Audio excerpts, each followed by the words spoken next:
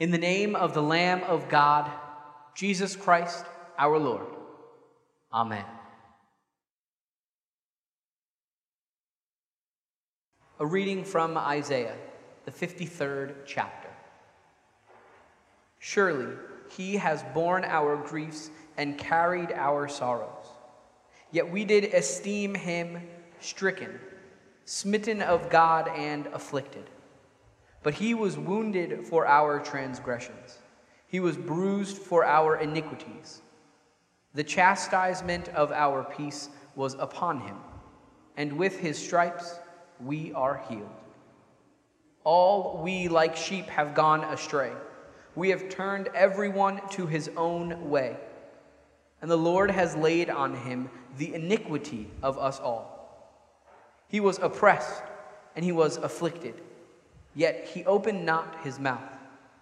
He is brought as a lamb to the slaughter, and as a sheep before her shearers is dumb, so he opened not his mouth. He was taken from prison and from judgment, and all who shall declare his generation. For he was cut off out of the land of the living. For the transgression of my people he was stricken. And he made his grave with the wicked, and with the rich in his death. Because he had done no violence, neither was any deceit in his mouth. This is the word of the Lord. The Lord be with you. Let us pray. Mercifully assist us, O Lord God of our salvation, that we may enter upon the contemplation of those mighty acts whereby you have given us life everlasting, through the sacrifice of your only Son, Jesus Christ, our Lord. Amen.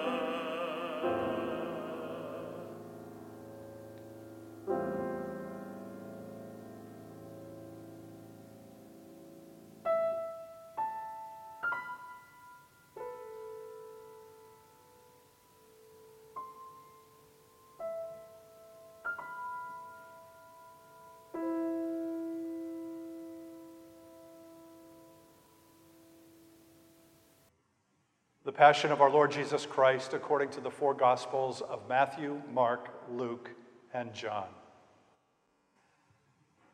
Pilate then called together the chief priests and the rulers of the people and said to them, "You have brought this man before me as one subverting the people. See now, I have examined him before you, and I have found nothing in this man guilty of any of your charges."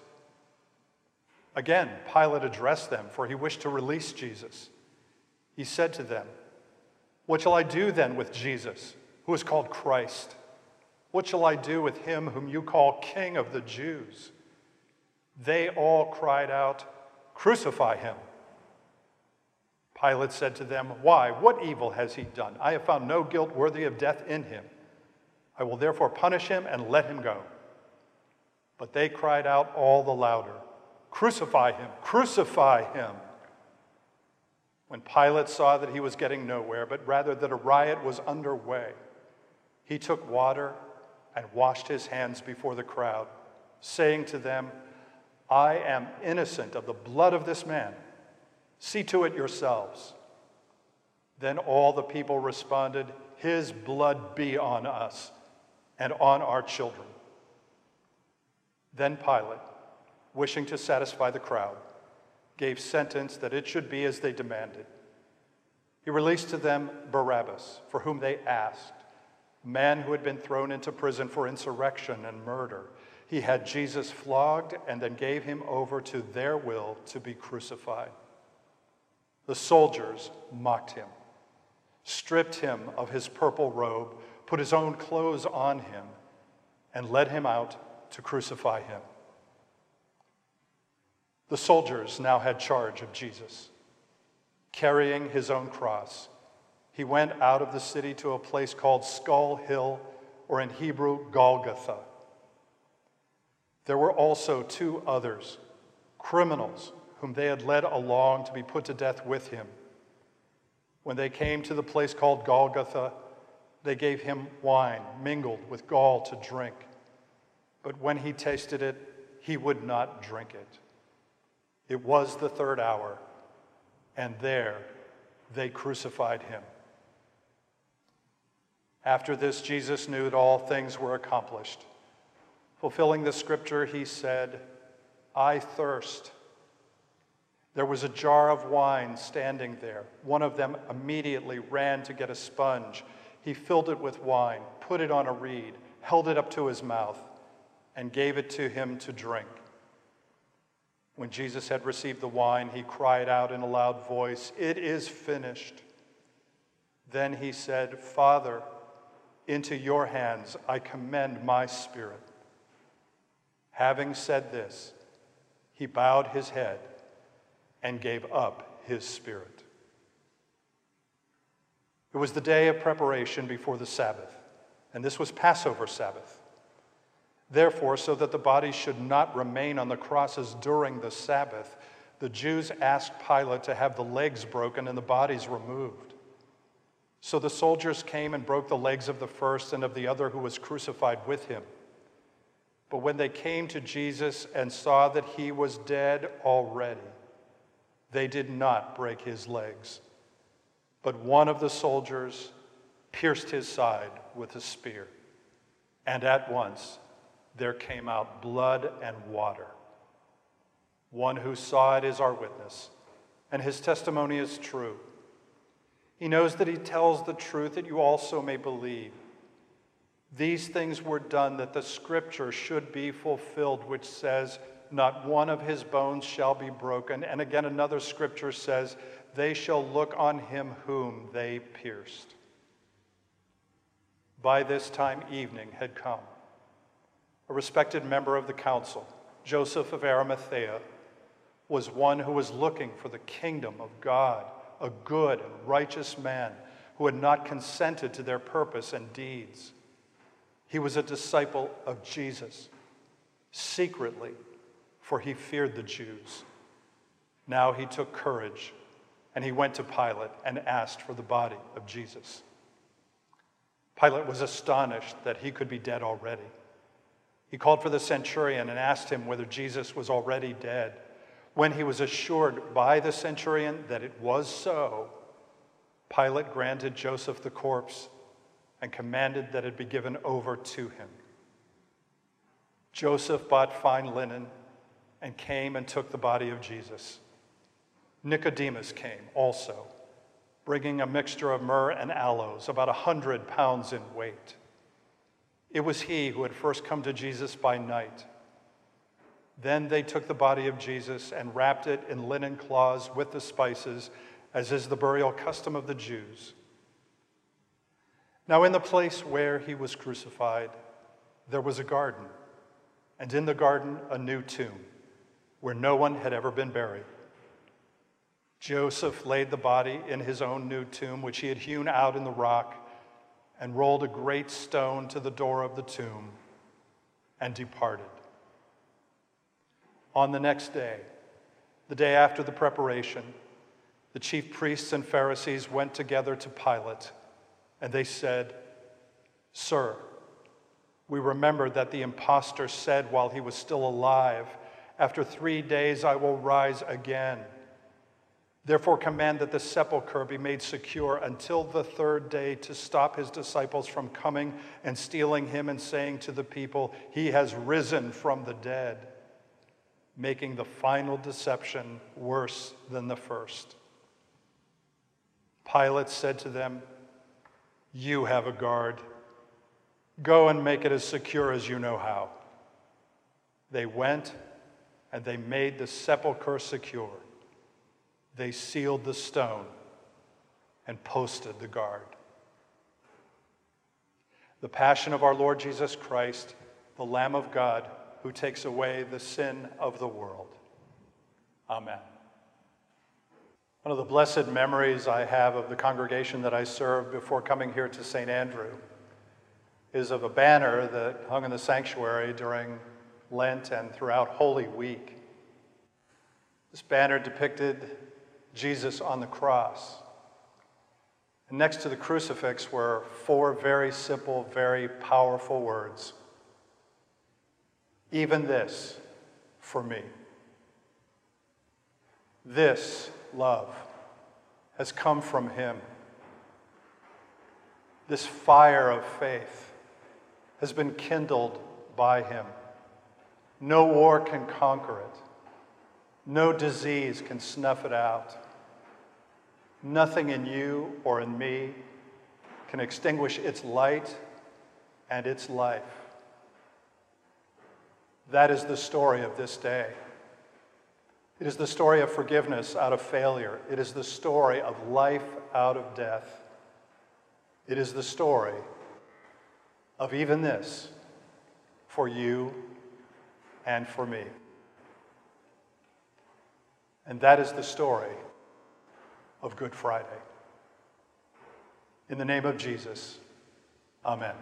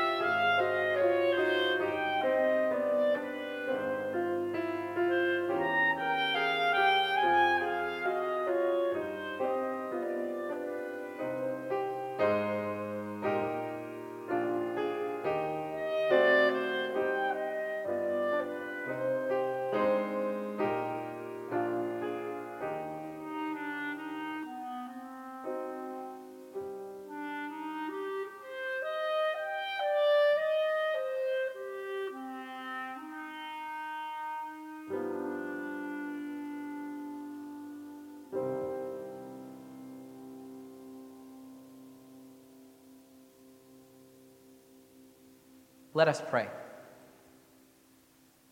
Lord Jesus, Lamb of God, who by reason of your burning love for us was crucified and shed your precious blood for the redemption and salvation of our souls, look down upon us here gathered together in remembrance of your sorrowful passion and death, fully trusting in your mercy.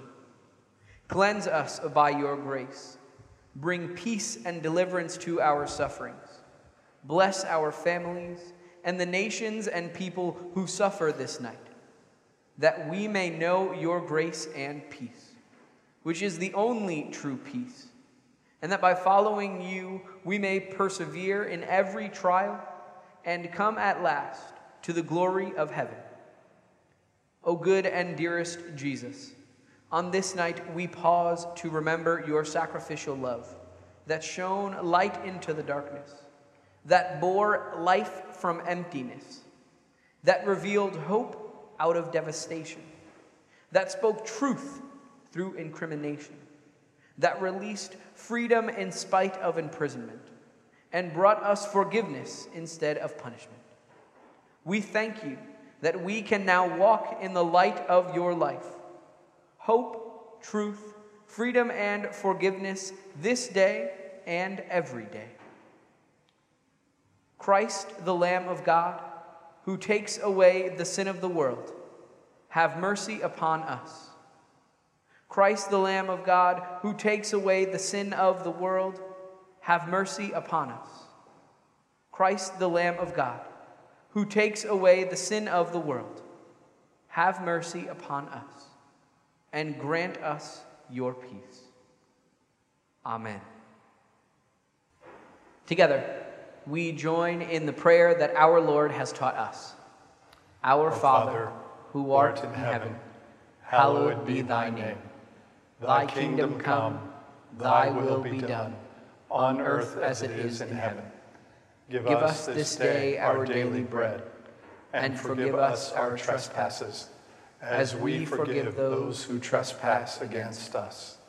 And lead us not into temptation, but deliver us from evil. For thine is the kingdom, and the power, and the glory, forever and ever. Amen. For God so loved the world, that he gave his only begotten Son, that whoever believes in him shall not perish, but have eternal life.